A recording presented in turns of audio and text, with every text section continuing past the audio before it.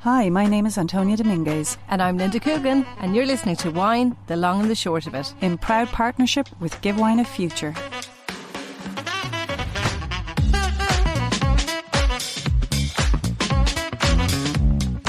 How well do you know your wines? From the simple to the complex, from acidity to Zinfandel. Welcome to Wine, the Long and the Short of It. My name is Antonia Dominguez, the Long. And my name is Linda Coogan, the Short. Between us, we have over 30 years collective experience in wine buying, wine retail, and wine education. Every week, we discuss a topic, product, or trend from the world of wine. So, Linda, this episode is all about, I suppose, wine labels and the psychology of wine labels. It's a topic we're both fascinated by because we both work in retail or have worked in retail. And I just think this is such an interesting area. What drives a consumer to choose, one wine over the other when based purely on aesthetics? Can I get my mouth around that word? What are your thoughts? Have you done a bit of research around this? Of course I have.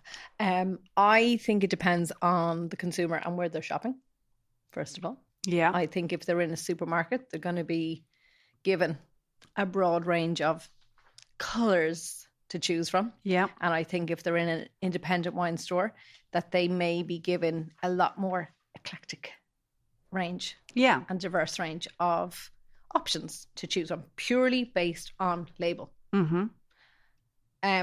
We did 2 episodes about understanding wine labels. People can go and listen to that to read and understand when we're talking about the visual impact. The visual impact of the label, and the general look of the wine. Because I love going into wine shops personally and going, ooh, which one am I drawn to?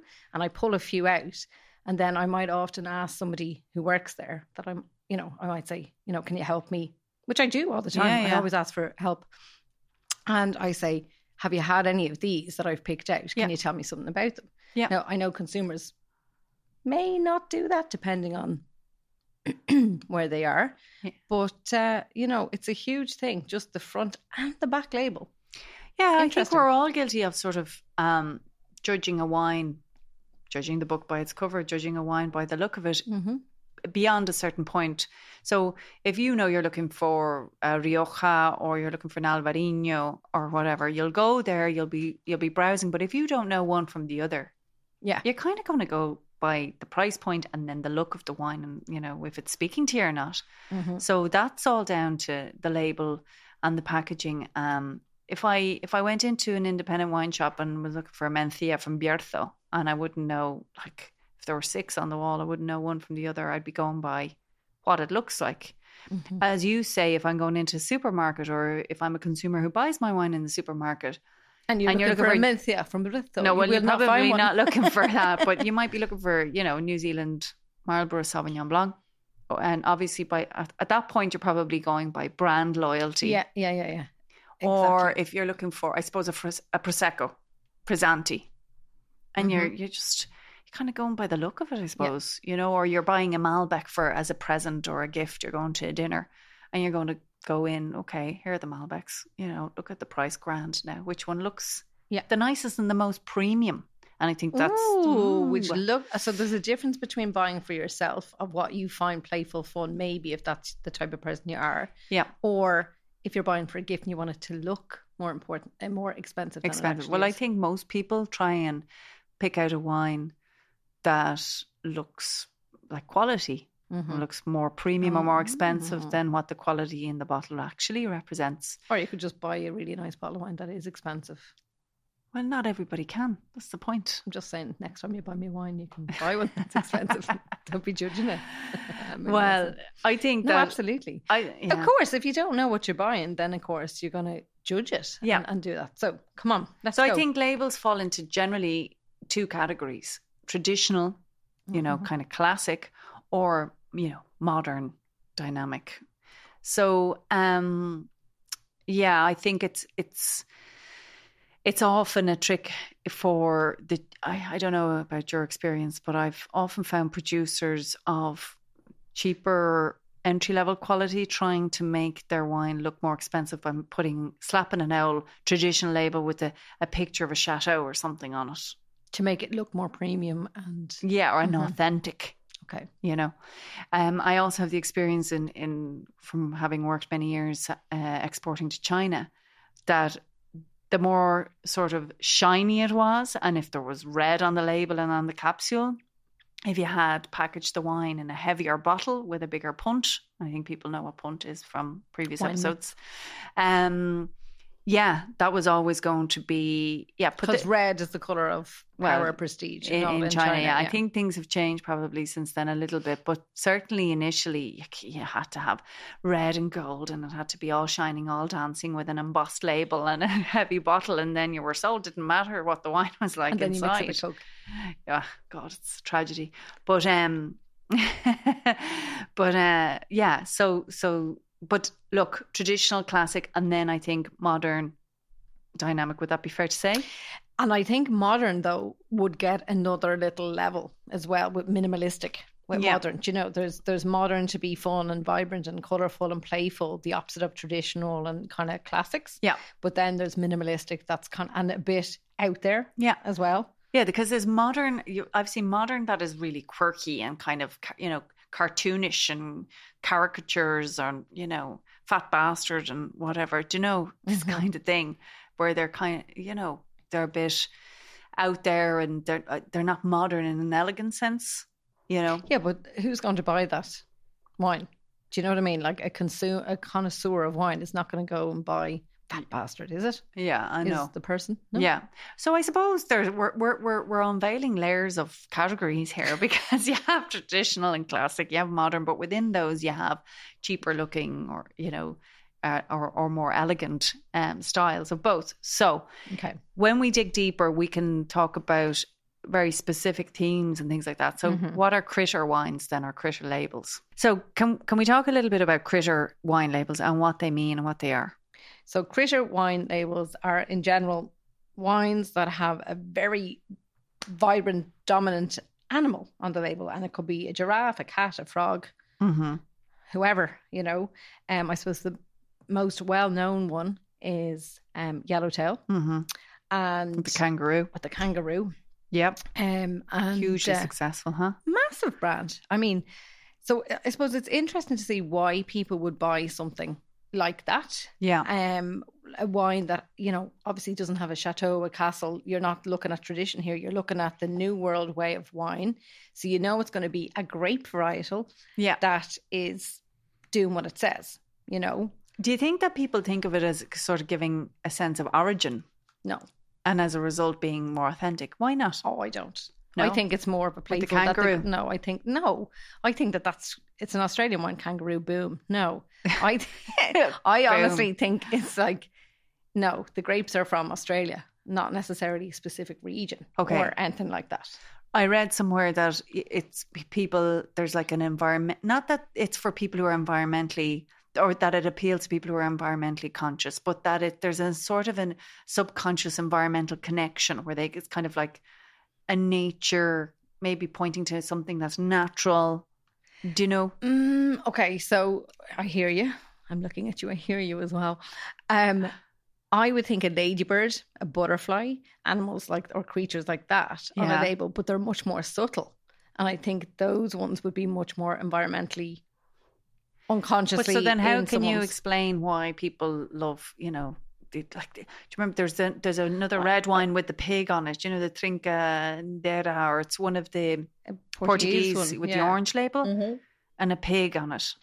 Like, and you know, there's loads. There's the ones with ducks and with the duck horn and goats to Rome. Goats to Rome, and because it's very playful. Clever. That's kind of fallen off a cliff now, to be honest. The goats to Rome and the menage a trois. They've fallen off a cliff.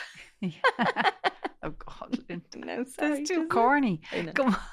You think I have it? Do you like cheese? Oh God, is this a joke? Yeah. Why? Because I'm an easy single. Jeez. Is that how Niall picked you up? Yeah. It's good, isn't it? I've no idea why people buy these wines. I'd love to ask a million people and find out, because, I mean, my cousin, Elaine, mentioned her more than once. Yeah. Like Hareth, like Thermomix. She's been mentioned previously, right? Shout out to Lane. She will only buy a wine if it doesn't have we'll a have chateau. to invite Elaine to the my Christmas God. party. Christmas party give for her 2 4 / wines 3. that have chateaus on them. Go on.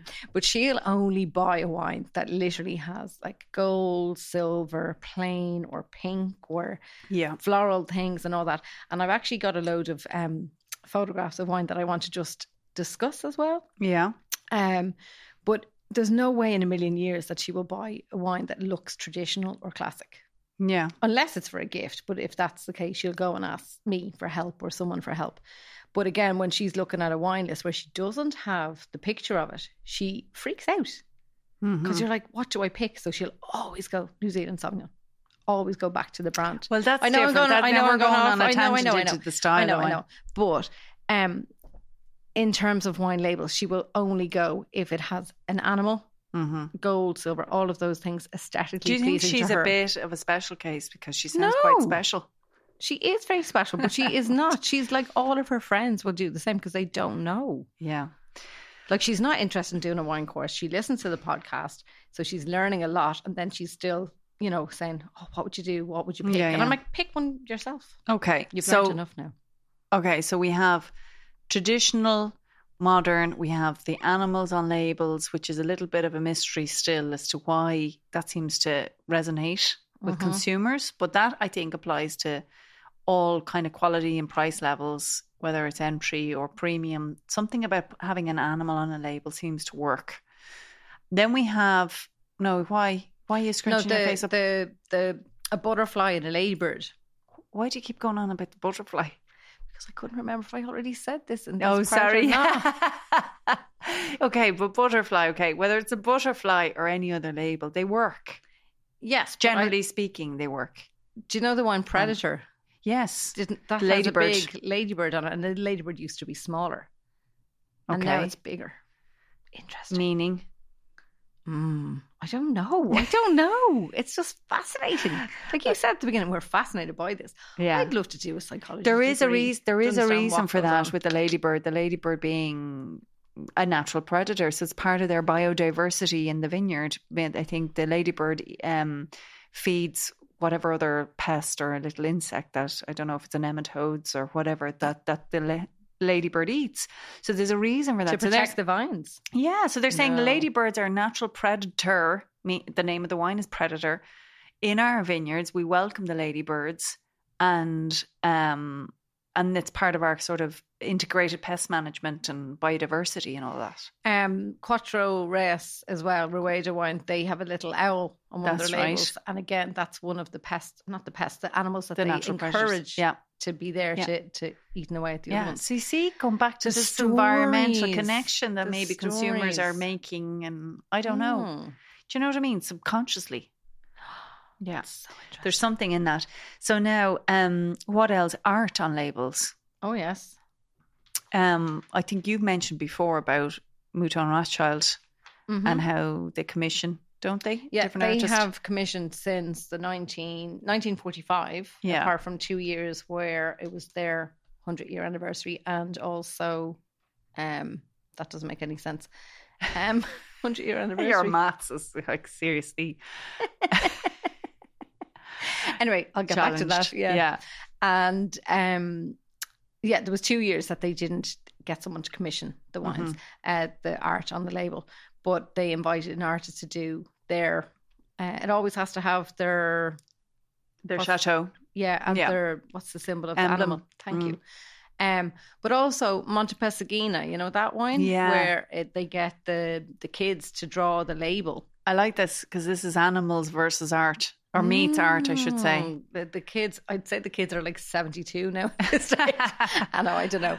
But it's like they draw a different animal, be it a butterfly, a dragonfly, or, a giraffe, a zebra, all different animals that have been on every those year. It's labels. different, right? And I love that because people, again, this is where they go in to find, it's the new vintage. And they don't give a monkey's how much, any of that. They just see, I've had that before. I've enjoyed it. And white or red, it doesn't matter. They pick it up because it's a new vintage and they recognise it. And they know it's a new vintage. And with that's the new, amazing. Yeah, it's really and good. The other one, this is nothing to do, actually, it isn't to do with animals, but Esperão, that other Portuguese brand, they have the most beautiful, like I literally, as soon as I saw the new white last year, I went, and it was 26 quid. I went in and picked it up because it was new and I recognised the difference. So, our classic traditional winemakers or wineries losing out because people don't know this has changed. This isn't what it was. Or are they happy being as they are? That's, I don't know the answers to all this. I'm just having a discussion. I know. And I was just thinking to myself, is this limited to really premium wines, that art on labels speaks to people? And I was thinking the other example, but actually their wines are not here. Enate, not in Ireland anyway, but Enate is a winery in Somontano in the north of Spain, and they have an in-house artist, and every label is a piece of work, it's a piece of art. Is it just restricted to, premium wines? No. And as we speak, I'm thinking about like more supermarket wines and what they look like, and they are all kind of colourful and shiny and bright. Because they have to be. They have to stand out amongst the sea of wines that are there. Whereas in an artisan shop, you're going to be more selective. If you're going in looking for something in a particular area, yes, you're drawn to the label, but you may recognise the producer or you may recognise something about that rather than just being picking from a sea of supermarket colours. Yeah. And but look at, I know we're kind of crossing over into previous topics, but you're looking at Graham Norton, GN. Oh my Kylie, God, brilliant. And then a picture of Snoop Dogg or whatever for his what's it called, Cali Red. And then the 19 Crimes, all the picture, there's all sorts of things going on. And they all speak to like these things that are successful. Not in a million years would I ever consider or would have predicted. AD, no, but long, short. No, but seriously. Our own wine. No, of course not. Cali Red with a picture of Snoop Dogg. That's not even really that cheap. Do you know what I mean? No, it's not. Yeah. So but then say, look at Cloudy Bay. Yeah. Right. So it's the mountain range and like the really simplistic white and grey mountains. It's a premium wine now, isn't it? Look at this, like €40 wine. Penfolds, I like. It's classy. But again, you're assuming this is classy. So again, like what you said earlier on about Chinese wines, kind of pimping up their labels to make them look more premium. Yeah. So how can a consumer know the difference between something that's been pimped up or whether it's legit? Sorry, I'm throwing you. No, I'm thinking about this myself. Well, it depends on where you are. Taste the wine really is the first thing. How do they know they're being codded? Yeah, if you like it, you like it. I think if you're looking at a €10 bottle of wine or a €9 or €8 bottle of wine and it's got all of this really fancy packaging and heavy bottle and all that, you're being codded anyway, because you can be sure that a huge proportion of the price you're paying is gone into the packaging, which leaves very little for the wine itself.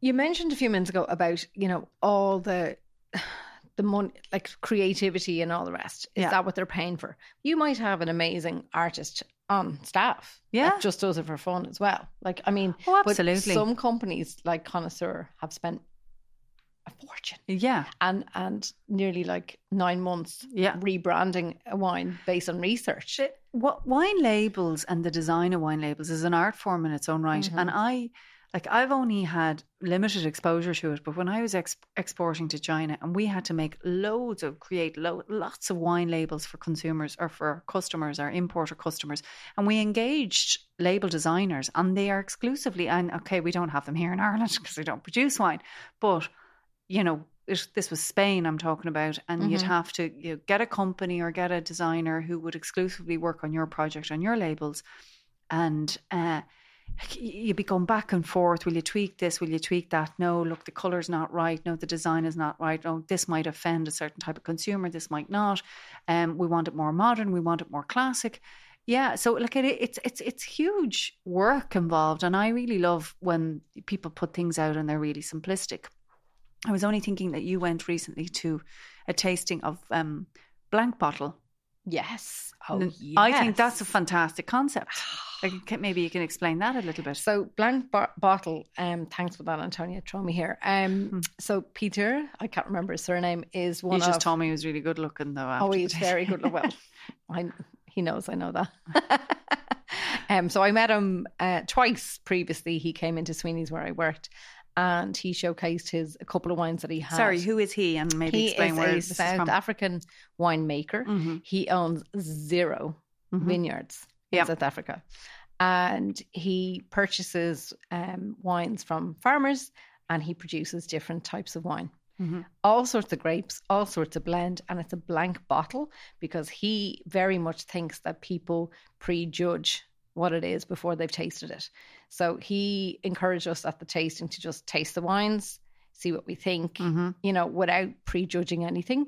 And there was a story behind each of the labels that he showcased, and they're only available in independents in tiny allocations because he, is buying the grapes from various little tiny winemakers that are growers that he finds fascinating, and he produces these stunning wines. Moment of Silence and the names of them. Moment of Silence. Like it's just a white label with some embossing, and it just says Moment of Silence at the bottom in italic. And and then you can't help but be silent. No. And take 100. Let's have a moment. Imagine that in the podcast, a whole moment of silence. That'd be funny. I wouldn't mind it, but if we had that wine in front of us, we literally would have a moment of silence. They're kind of meditation wines, aren't they? I didn't actually give out to him because I couldn't, because he's so nice. But what? The wax wax capsule, I can't cope. Yeah, no. But he basically told us, I have all this written down, but he said that like he has employed women in the town, and that's their job. And they only have a job because of that. No, it's so lovely. No, I appreciate that, but that's it's the wax. We didn't so mind. I was talking to Richard from the drink store sitting beside me, and Peter and Baggot Street Wines all around me, and we said we'd forgive him. Okay. So I think I ranted about this like 2 weeks ago about like the wax closures, but we'd forgive it because it's a special wine that you open any of his wines because they tell a story, each of them, and they're all different blends, and they definitely are worth seeking out. Yeah. 100%. I have another very interesting winemaker who has a stripe across their label. Okay. Surely you know who this is. A stripe. Oh, yeah. Darrenberg. Yeah, Chester. All of their wines have a red stripe across the label, and they've so many different ones called Dead Arm, Shiraz, Hermit, what's it called? Hermit Crab, the Barossa. Oh no, that's Peter Lehman. Sorry, Jenny Mac. Sorry, Magpie, Laughing Magpie. They've so many different wines, and I did a tasting with him a while ago, and again, you just recognise the stripe, and you trust the brand as such, you know. Yeah. And what's the one? High Trellis, I think it's called. But he's an interesting character. But I think for me, I love finding the story behind the brand. Do you know that way? Yeah, and it's like if there's something to tell and a story to be. But again, that's beyond the remit of this conversation because what we're talking about is consumers don't know what the story is when they're just looking at wines at a glance. What makes them pick up one bottle over another? You know, how does a producer stand out, or how do they call the attention of the buyer when they're, go and shoulder shop. To shoulder? Go and shop in a store that will where people can talk to you. I know. Don't go to Applegreen. Don't be going to. Do you know what I mean? Like, don't pick up. And that's where most of these wines, like most branded wines, are sold in convenience stores. Yeah. Not where people know something or may have met the winemaker, someone on the team. Do you know that way that they can actually hear a story? I know we interviewed Mazzi, Giacomo from Mazzi, but like when we get involved and actually get to speak to somebody and hear their story, you're like, oh my God, yeah. And there's so many stories to be told. And I just wish people would be open to exploring a little bit more. And you don't know who's in your network. But like if you're into wine, your neighbour's into wine, have a chat with them and go, did you know this? Like there's the labels on wine, that's why we buy them, but we may not know why. Do you know, like there's all sorts of research being done at the minute with respect to this topic and psychology and consumer psychology and what makes, consumers pick one wine over the other. And do you know what they're actually doing now? They can use like this I don't even know the official term, this kind of sensory monitoring thing where they can follow the eye line and see where their eyes are being drawn to. And I was trying to read some of this research and some of these reports. But you know what? They weren't very conclusive. 40 bleeding million pages later. And I was like, here, you've lost me. Like, they weren't conclusive, because as far as they got is that they established that this technology actually works, but they haven't managed to. But it was over 117 people or something stupid like that. Well, there were a few studies, but they haven't gotten very far with that. But yeah, it's. I think it's a deep topic, Linda. I don't think we're going to crack this one in this conversation. Do you not think? What I would like to know a little. We're no on Einsteins in this department, but what I would like to know is what kind of labels do you like personally? I suppose I'm. Really good question. I'm personally drawn not necessarily to classic. So not your traditional, not your classic. I look for something that's a bit fun and playful. And I did take photographs of wines that I have purchased recently to just describe. Now, I will post them on social media. But promises. Listen, not if it's a drag, Linda. Sorry about that. Where are they all gone now? But one was a Moscato d'Asti that has little flowers on it, on the label at the bottom. And it's light, bright, fruity, simple, low alcohol. So I just thought that was a really simple, easy kind of style to buy. And it was really, if I'm allowed to say the word, feminine and appealing to me. And come here, I'm going to find some more here. What else have you got? I have loads. No, so. Well, I don't need solid examples or anything. Just talking generally. I mean, I think generally speaking, I like simple, understated, definitely minimalist, definitely like something that looks a bit classy or elegant. I just think less is more when it comes to most things, but also when it comes to labels. And I think, well, okay, maybe not in every category, but I would say I wanted to mention Blank Bottle because I like labels with a bit of mystique. Mm-hmm. I know people talk about labels telling a story, but it's very difficult, I think, to convey a story through a label. I think one example of how that has been done really effectively is the Matsu range. Oh, with the men and the woman. With the young guy and the middle-aged guy and then the kind of the grandfather, and then they brought a woman into it recently into the range to depict the different ages of the wine or how mature they were or not, or youthful. And that's a pure branding exercise because those labels were not created by the winery. I know the winery quite well and the wines are fantastic. The winery labels would have been completely different to those labels. This company, Matsu, came along and they developed this range and they developed this branding project, and it was hugely successful. And I just think it tells a story. It's trying to, it's so clever. It's so powerful. So clever. It's like putting me as the young person, you as the old person. Oh, right. Yeah. Go on, No, but the woman's face is my favourite wine. It's 50 odd euro a bottle. No, yeah. It's Malvasia or something, and it's Malvasia, yeah. Okay, and it's amazing. I would say also, I know we're not getting into text or anything, but simple descriptions and not all this long-winded stuff that goes on. Text is the label. It is, yeah. So, but what I mean by that is. Not just the look, and I'm going to use Lynn's Gyal as an example, right? When you turn the bottle, it's fantastic. It's a fantastic label. Her label, it's her Alvarinho, and it has been designed by her son. I know. Who is a very creative person. He's a jewellery maker and artist. But when you turn it over, it doesn't have this big long-winded tasting note or history on the winery. It just says something like, I don't even have the exact words. It's something like coastal vineyard, saline, mineral, citrus, concrete. Concrete.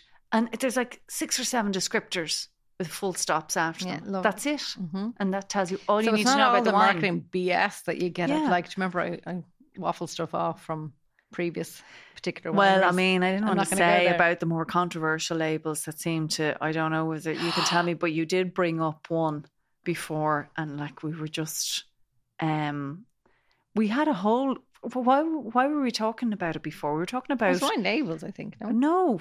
Well, maybe it was, but... Controversy? Wine controversy? So I don't know. I haven't gone back and listened to all of them. And it was was it called Under Her Bush?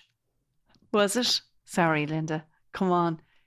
You said this. She had a glass. It was a picture. Am I telling a lie? You brought this up before. I thought you knew that. No, sorry. I can't remember the story. So basically, it was a lovely looking girl with dark hair wearing a white skin tight dress, and she had a glass of wine. She was standing at a table and she had a glass of red wine in a prominent position. Prominent? What's the word then? I'll demo for you. And it was like just in the shape of a glass of wine in a red colour, and it was something about under the bush. Yeah, I think it was under the bush. Precarious position. Precarious. There's the right. word. Okay. What did I say? Prominent. And was it called Under Her Bush? Or am I making under that up? Their bush? I don't think it was under her bush. Oh right. Oh, Antonia, it's banned anyway. It's not. It wasn't allowed. Who released this? An Australian winery a long time ago. Right. Okay. Thanks for that. I know. I had to bring it up again as to what I wouldn't. What doesn't work. Yeah, but I bet you did. I bet you that did work. But like, same with Fat Bastard and all the kind of naughty things, or if you got like, there's all sorts of Ménage à Trois, all these different wines that like, they're not going to sell to connoisseurs of wine that have collections. Never in a million years are they going to pick a bottle of Ménage à Trois up for the crack. No way. No, but Under Her Bush is a different level, I think. No? Under Their Bush. It can't be Under Her Bush. That is just... Are you looking that up? I'm trying to. God, anyway, this came up, and there were a few other controversial ones that came up in that episode. Up? Bird in Hand, Two in the Bush. That's not it. No. Oh, here's the ad. Taste the Bush. Taste the Bush. Right, I knew it was something really, strange. That's worse. So anyway, moving on. Any other examples of labels you like? I was actually going to tell you about. I've loads. Antinori's Il Bercuto, whatever you call it. It looks like that would not appeal to me at all. I just love it because it's just so. It looks like what I said. I'm not drawn to classic and that, but I don't know. It makes me feel like I'm going to be going to Tuscany and I'm going to be enjoying these gorgeous wines. It's called Il Brucchietto. That's exactly what I didn't say. It's a fantastic wine, but I just remember I think it just didn't call out to me now. It wasn't, okay. But isn't this why wine's fascinating? Do you know what I mean? Like, because, we'll always buy different wines for each other. Yeah.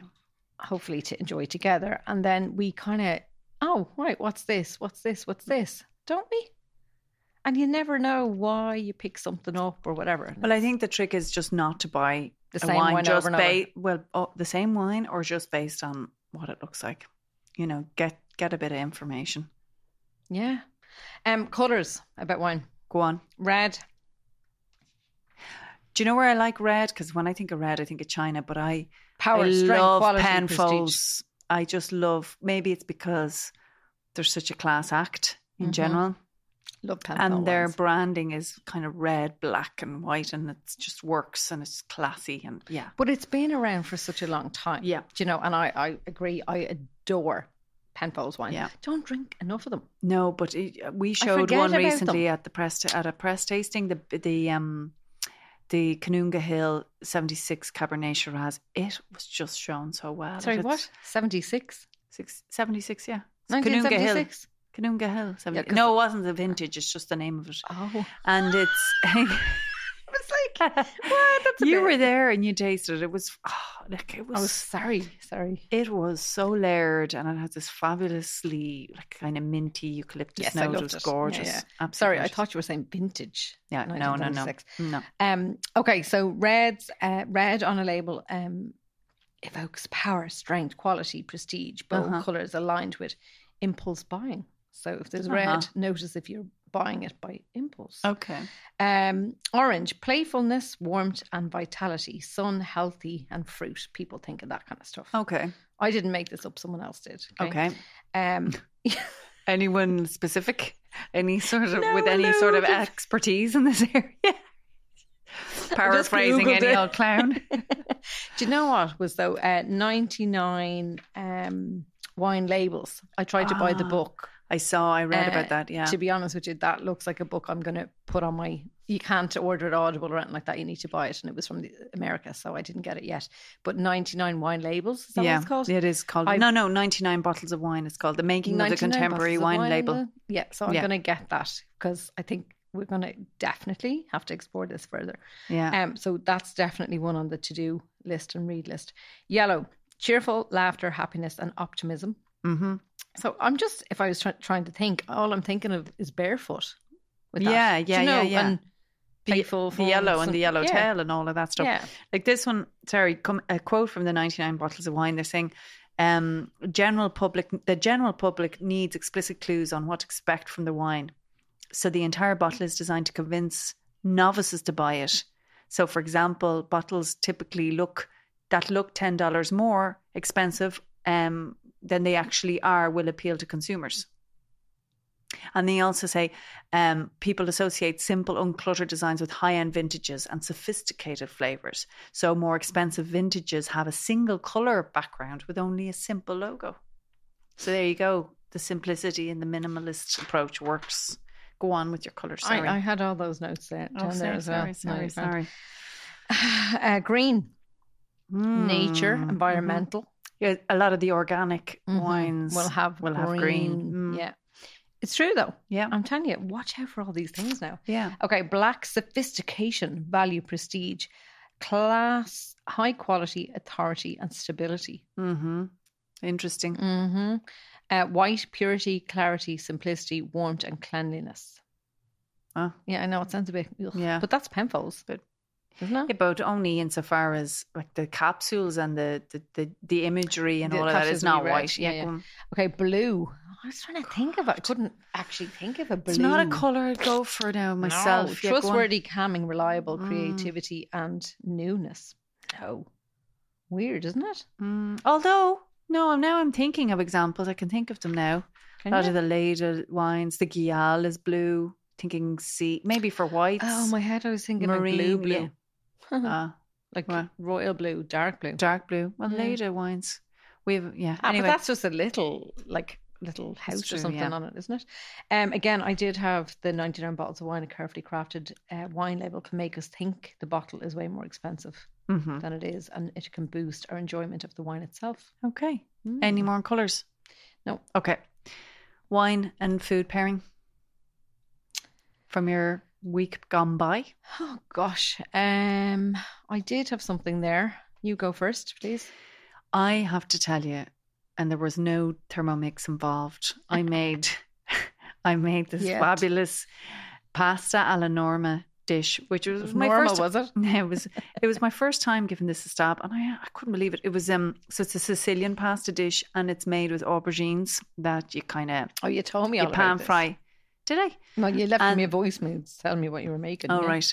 And then you have it. It's a tomato-based sauce with your garlic. It has a bit of oregano.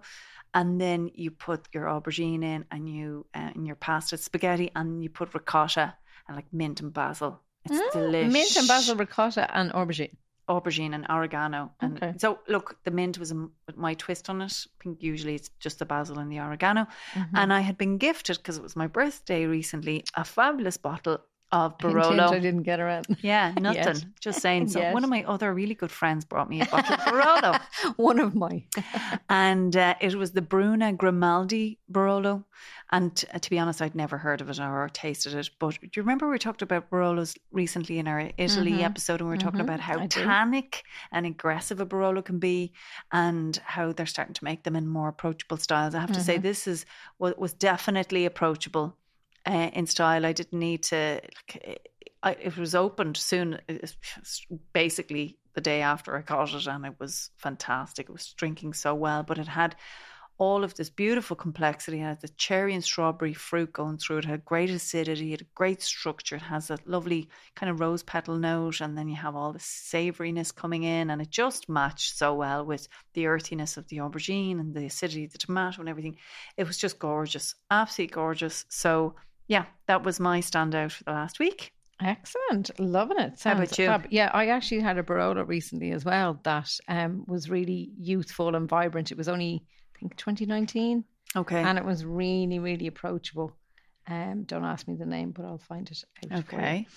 But yeah, interesting, that conversation. Okay, so my highlight is going to be an Albarino from Ria Spicious. It's called Sin... What's that you've shown me? Sin palabras. That's without exactly, words. Sin palabras. Without Sin palabras. Words. Exactly. Yeah. Blah, blah, blah. It's a fabulous wine from Ria Spicious and Albarino. And I had that with pulpo. What? With octopus. Pulpo. Pulpo. What did I call it? Pulpo. I don't know what you said. Pulpo. Where's Blanca when you need her? Pulpo. Blah, blah, blah. Okay, so I had it with octopus and potato, the way you're meant to have it. Yeah, it was lovely. Just heaven on earth. Now that was with that's our a real match, isn't Taste the Camino event that we had last week for the trade, and I swear it was just beautiful.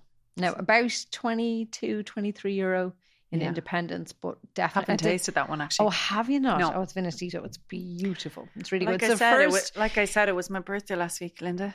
Oh yeah, it was actually one of the first premium Albarinos I've ever had. Okay. Going back like 10 years. Wow. So yeah.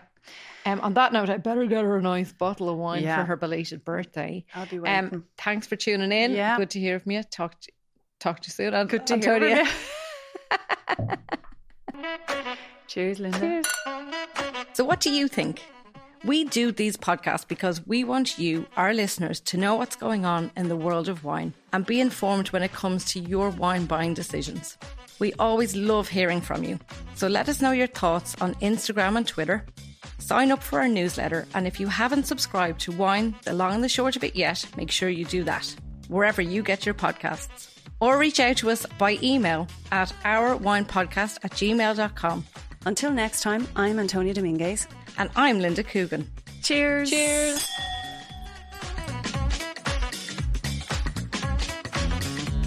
You have been listening to Wine, the Long and the Short of It with me, Antonia Dominguez. And me, Linda Coogan, in proud partnership with Give Wine a Future.